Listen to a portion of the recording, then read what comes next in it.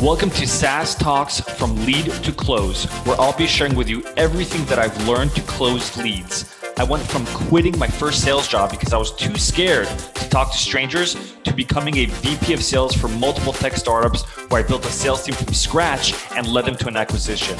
I'll teach you how to schedule more demos on your calendars, close at least 50% of your demos, and build a pipeline large enough so you're always hitting quota. If you're looking to scale, then turn the volume up. All right, everybody. Today we have another special monthly guest, Mike Simmons. A lot of you actually know who he is because you've either seen him on, I think it was with Scott Leese on his podcast, right? On what's his oh my gosh, I'm blanking out. Surf and Sales. Yeah. It's been a while, but yeah, it was on there a while back. Yeah. He's the founder of Catalyst Sale. Yes, Catalyst. I don't know why I got stuck there, but business and sales advisor, coach, consultant, and speaker. I'm really excited about this particular episode. I know a lot of podcast hosts say that. I'm really excited, but I really am because I think I have at least my podcast a ton of episodes on discovery, but I think, and I actually don't think there's a lot of content around setting up next steps, and I think sales reps are awful at setting up next steps. Either they don't know how to do it. They know how to do it, but they just don't do it for whatever reason. And then when they do actually end up setting up next steps at the end of the call, the demo, whatever it is, it's sort of arbitrary. And they were like, hey, let's just set up next steps to see where you're at. And then that's where it ends. So Mike's going to talk about how to masterfully and tactically set up next steps. I think you call it a next logical step design. So I'm going to give you the mic. And I'm going to be mindful of time. I have on another screen. I have 20 minutes. If we bleed over, that's fine. But you have the floor. All right. Well, let's have a little bit of fun here. More, you've talked a little bit about one of the biggest challenges, which is ambiguity around next steps. And that's probably the biggest word that I'll use. And I'll only use that word because we create a lot of ambiguity in the work that we do and the way that we communicate. And ultimately, the opposite of ambiguity is clarity. Mm-hmm. So how can we provide more clarity? When we design for next logical steps, we can provide a high level of clarity, not only to our customers, but to ourselves around where things are going and what needs to happen next. And before we go into any meeting, we should have an understanding of what our next logical steps are. So up above here, and I like to work on the whiteboard. Up above here, we've got a call plan model, which is who's going to be in the room, what are our objectives over here, what do we anticipate are their objectives, and what are our desired next steps. Well, in a discovery call, our desired next steps could be, what's an obvious desired next step at the end of a discovery call? Set up a demo. If they don't do a disco demo, if it's a separate discovery call. Perfect. Yep. So set up a demo, a capabilities call, a discussion around what a solution might look like based on all of the data we collect on our objective side of the call plan. So we've got objectives for our call plan from a discovery standpoint. One of our desired next steps is schedule a demo. Another desired next step might be access to others inside the organization. A lot of times what ends up happening at the end of that discovery call, though, what's one of the most common things that happens at the end of the discovery call? What does the client usually tell or prospect tell you about a next step? Yeah, we'll get back to you. We'll get back to you. Can you send me some information? Yeah. Whatever it is. Especially if it's like a cold call and you got on that discovery call from a cold outbound, and most of the time you'll get send me some information. Right. So, but that's not one of our desired next steps at the end of a discovery call. We can design for our desired next steps. We can also anticipate what their objectives are. Their objectives might be more information, and we can ask some questions around what that additional information looks like, how they're going to use it, who they're going to share it with. Ultimately, when we start mapping out success in the way that we work with clients, we can start figuring out all of the different steps that someone does as they go along the yellow brick road to get out to Oz. And if we work backward, similar like playing on the golf course, if you design backward from the hole, and you then execute forward, you know where you want your approach shot to be, that second shot into the green on a par 4, or that third shot into the green on a par 5. So what we're talking about here when designing for next logical steps is we're designing backward, beginning with the end in mind, channeling our inner Stephen Covey, designing backward so that we can execute forward. And we can lay out a couple of calls. And this model here, just simply, and these will be all different for you as you go through your planning. First call, discovery. Second one, capability. Third one, maybe post-trial review. Fourth one, solution design, whatever that might look like, contracting. If it's a little bit more complex, after the capability, maybe there's a pre-trial kickoff. Maybe there's a mid-trial review. I don't know right. your business as you go through. But for everybody out there, if you've ever closed a deal, one business, you should be able to say, when I won this business, this is what happened right before signature. This is the type of meeting that happened right before that. This is the type of meeting that happened before that. And then if we apply our call plan card to it, we can be really clear on objectives on both sides and what our desired next steps are. Those desired next steps help us lead each of these calls, take control in the way that we work through those calls so that we can move toward those desired next steps. What do you think? Yeah, so I have a couple of questions. As I'm listening to this, you're essentially reverse engineering. You're setting up next steps by reverse engineering past calls that were a success.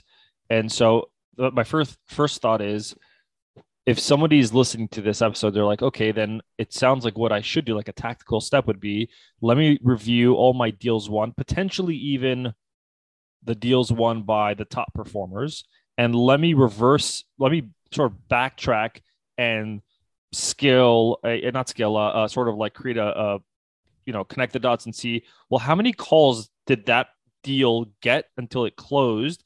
And is there a pattern, meaning like majority of the deals on average, almost all of them had a free trial, a follow-up call with the CEO, and so on. Like there has to be some sort of pattern that is repetitive.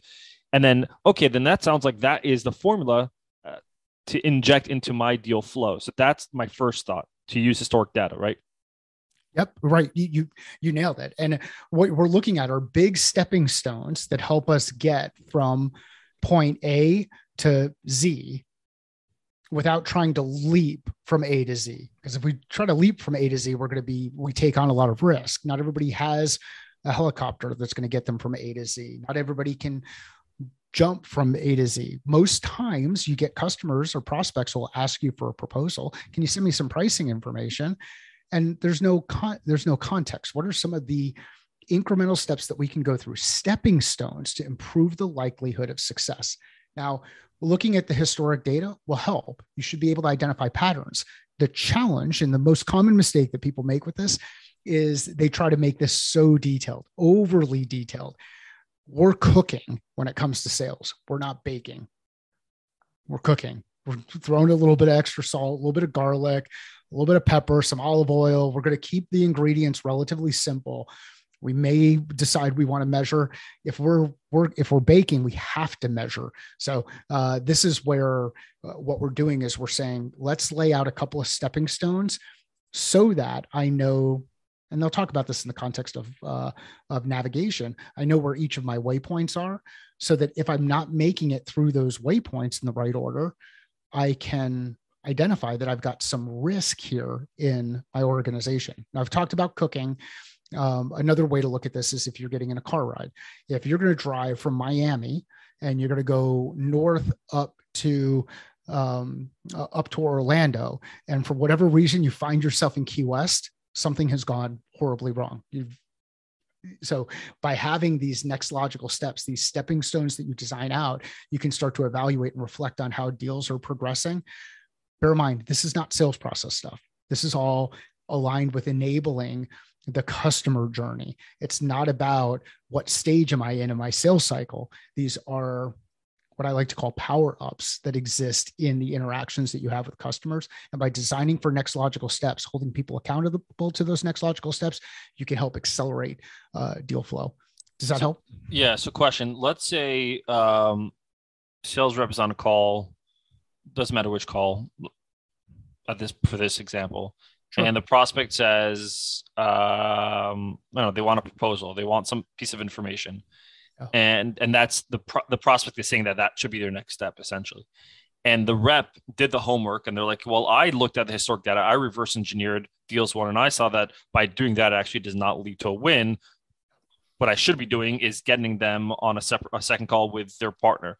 So there's a conflict of next steps alignment. What would you recommend a rep to say and do in that scenario? Yeah. So this one sucks because I'm going to say it depends.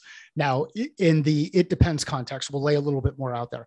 Let's say that you're involved in the organization and you already understand how they buy, meaning the person you're talking to has already answered the question. When you traditionally have purchased something like this or when you purchased something like this in the past, what has that process looked like? They can demonstrate exactly what that process looks like. If I've got that information, my risk is a little bit lower. I might be interested in helping meet them where they are in their specific process. If I've asked that question in my discovery, and this is the first time they're buying something like this, then what I'm going to do is I'm going to say, a lot of times someone in your position, whatever the role is, CIOs in your position will look for that same thing. And many times the reason you look for this thing is because you have got something, you've got some others inside the organization that you need to share things with. Well, many times what will end up happening is we'll run into some kind of block, or we'll run into some kind of obstacle there. And the reason we run into that obstacle is because those people have not been involved in this aspect of the discussion. To overcome that, what we usually do is we have this type of discussion. Does it make sense for us to get together as 3 people to go through and do that? And I'll operate as an extension of your team in that conversation. A lot of it really depends on the rapport and the relationship and all of those things. Now, I get it. There are a number of people who work through really, really fast sales cycles. Things are going to be a little bit more transactional. Someone on the other end is going to say, look, you're a rep. You're making it really hard for me to work through. Just help them understand that the reason why we're adding some tension here, some friction here, is because we want them to be as successful as they can be. And we work with people like them all the time. Yeah, I like that, right? Like, so there's an aspect of lightly challenging the prospect. And so like my head is like, as you're speaking, my head's like running like sales formulas, not like math formulas, but you know what I mean? Like algebra, like if prospect does X, then you do Y. And so like what I'm hearing is there's a misalignment. Prospect says wants to do a next step that is not aligned with what successful next steps looks like. And there's that gap, and you're essentially sharing the gap of like, what's the issue of doing that? That's good. I like that. And I like it. Essentially, you're doing a level of discovery there, right? You're sharing a piece of information, and then you're asking them if it's okay to set up a call or whatever the next logical steps are based on historic performance. Okay, cool. Absolutely. And I don't think discovery ever ends. It doesn't. We're always discovering. We're always learning. And that's why I find it funny when people put discovery as a stage in their sales process. So we've stopped learning after we've made it through that process where there's nothing else for us to gain. Discovery is an activity. Discovery is an ongoing process. Discovery is something that goes throughout that the entire customer journey. It's not a one-time event, and that's an awesome highlight. Yeah, and so okay, so the rep. I'm just doing a little summary. The rep is they did the research. They're looking at successful calls. They now set up essentially a map of what next logical steps could be depending on where that deal sits. Right. What if they didn't do that? Let's just say they joined the company. They're sales, but for whatever reason they didn't know how to, or there wasn't a proof of concept they can piggyback off of. How would you recommend them tactically to set up steps that are not ambiguous? Yeah, I think the big thing here is when the first time you get to interact with a customer, ask some questions, gather some information, figure out what their buying process looks like, and then start to lay out your stepping stones based on that. And then as you start to identify other ones, you gain more information, you add additional information into the algorithm, then you start to figure out, you're machine learning yourself. You're figuring out, okay, when I do this tends to happen, or when this happens, this tends to happen. That's going to be the build it on your own build it on your own process. When it comes to being very deliberate, think about if you read any books on conditioning, like how do you condition a dolphin to jump or do a flip, or condition your dog to sit up or stay. There's a series of successive approximation that happens where each of these new skills start to layer on top of each other. The same thing's going to happen relative to this piece around next steps. When you go through, you're going to say something like, at the end of a meeting, I would like to have a minimum of 3 next steps. One of those next steps is going to be the responsibility of the client. The other next. Are you saying this to yourself or to the client? To the I'm saying this this is me from a modeling perspective. Oh, yes, okay. I've got 3 next steps I want at a minimum. Yeah, I might have 5, but try to keep odd numbers. But one of those is going to be the client's, and the other 2 are going to be mine. And the reason why I'm going to be that deliberate in how I divide the next steps up are, I want to be able to deliver my first next step to the client as a follow-up to the meeting. I want to hold off on delivering my second next step to the client, give them time to return their next step, remind them what they have to do. If they're going to introduce me to someone, they're going to schedule a meeting, they're going to do whatever. And then I'll use the third next step as a way to hold them accountable again for whatever piece of information is missing. So when it comes to tactics, and I know this is getting a little bit long, but when it comes to tactics, I want to be deliberate, clear about what the next steps are. If I'm not clear about what those next steps are, then I need to be really comfortable with testing a couple of next steps to see which ones generate momentum. How would you do that? Help us avoid on a call. Stall. How do I do that on a call? Well, so tactically speaking, what I'll do is when I'm on a call, I'll write in three colors. I'll write in black, blue, and red. Black are just notes that I generally get from folks, things that I think are interesting throughout the call. Red are the things that are going to be next steps. I'm going to be listening to those in the call. What is it that the customer tells me about how they're going to do something, or what their process looks like, or things that they're struggling with that maybe I know are interesting that I may want to share with them. Let's say that we're talking about sales process things, and they say one of the things that they struggle with is accountability. I might write down on a note that I'm going to send them something specifically related to accountability in the context of behavior change, as an example. But I'll use 3 colors. I'll use red, black, and then the third color, the blue. It's just for anything else, things that maybe I didn't hear, but I want to do a follow-up on, or was something interesting or came up, or it was a question that I wanted to ask that I didn't get a chance to ask in the meeting. But those 3 colors will help me keep focused on what those next steps are. Next steps should be actionable. So a thing that someone does: schedule a meeting, send me information, introduce me to so-and-so, identify 3 people to be a part of a trial, whatever that is. It's got to be actionable. And then the other thing it needs to do is it needs to be assigned to someone. So I need to be able to put a name of someone who's going to take ownership. Am I going to take ownership as the rep, or is the person on the other end that I'm talking to going to take ownership? I wouldn't just make up next steps for the sake of having next steps. It doesn't really, it's not going to do anything. It's not going to add any value. And in a lot of cases, it's going to feel a bit, it'll feel forced. As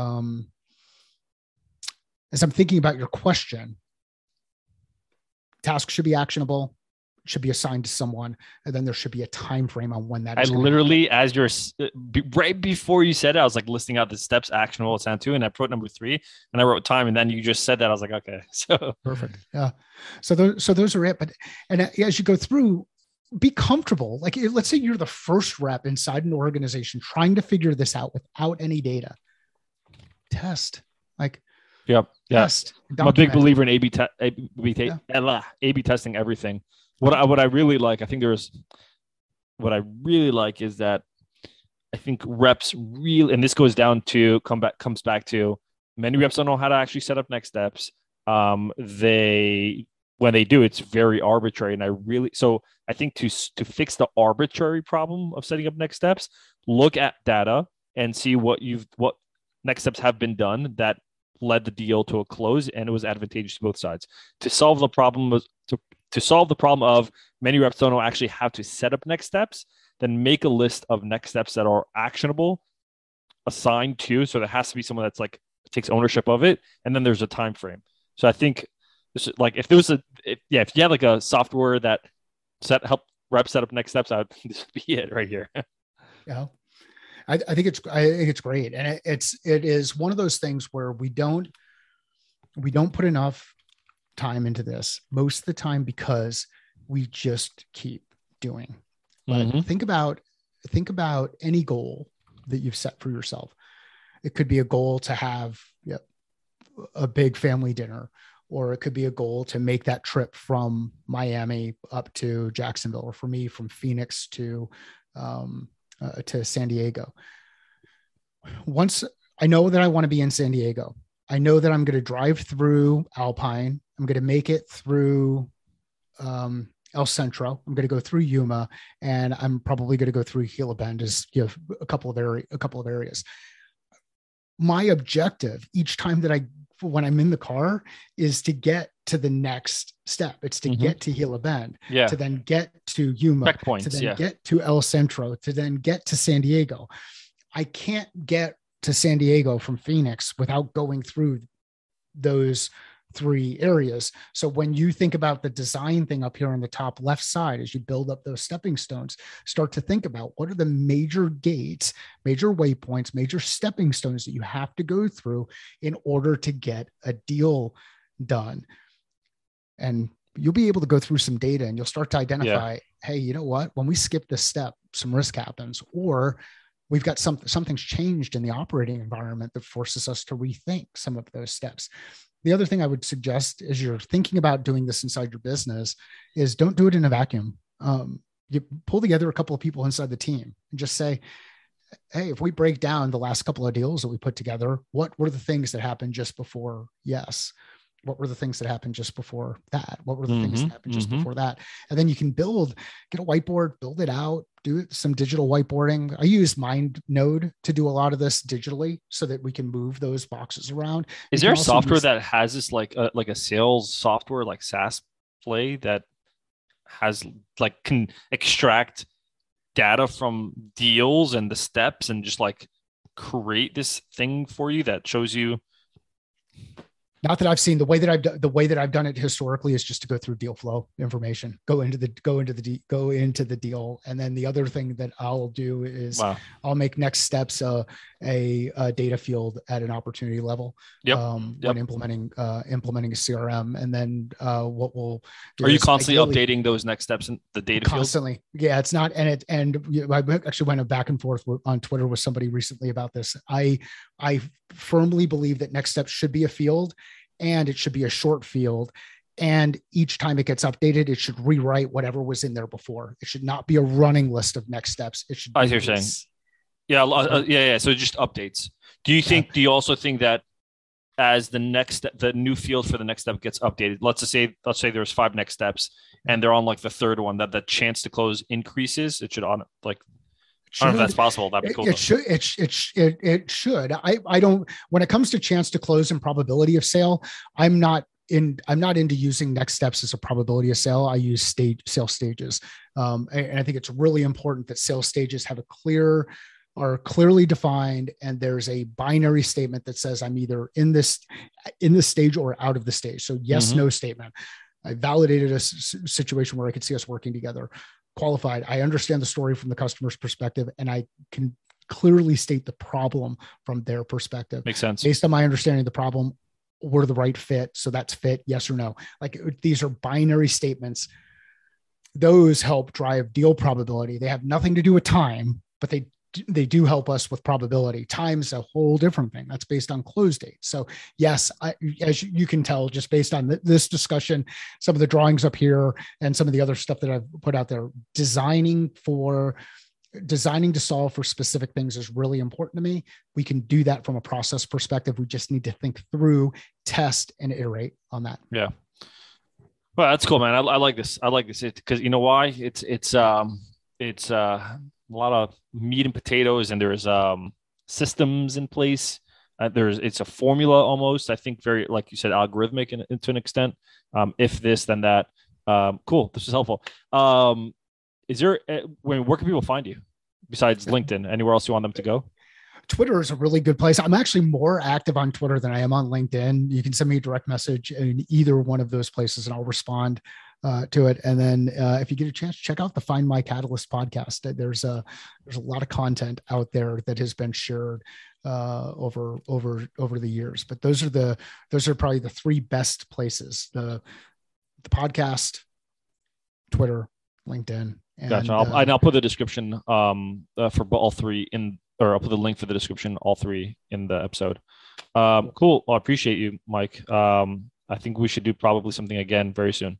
Awesome. This has been great. Tighten up this piece on this square. If any of these lines in this square are not clear, meaning we've not figured out next steps, so this is a dotted line, that shape can't hold water. You're not ready for that call. You've not done your work. So keep your line solid, simplify the way that you're engaging with folks, and continue to learn throughout the process more. I really enjoyed the conversation. Thank you. Thanks, Mike. Thanks for listening to today's episode. If you found this relevant or practical at all, then please share this episode. Until next time, I'm your host, Mor Asulin.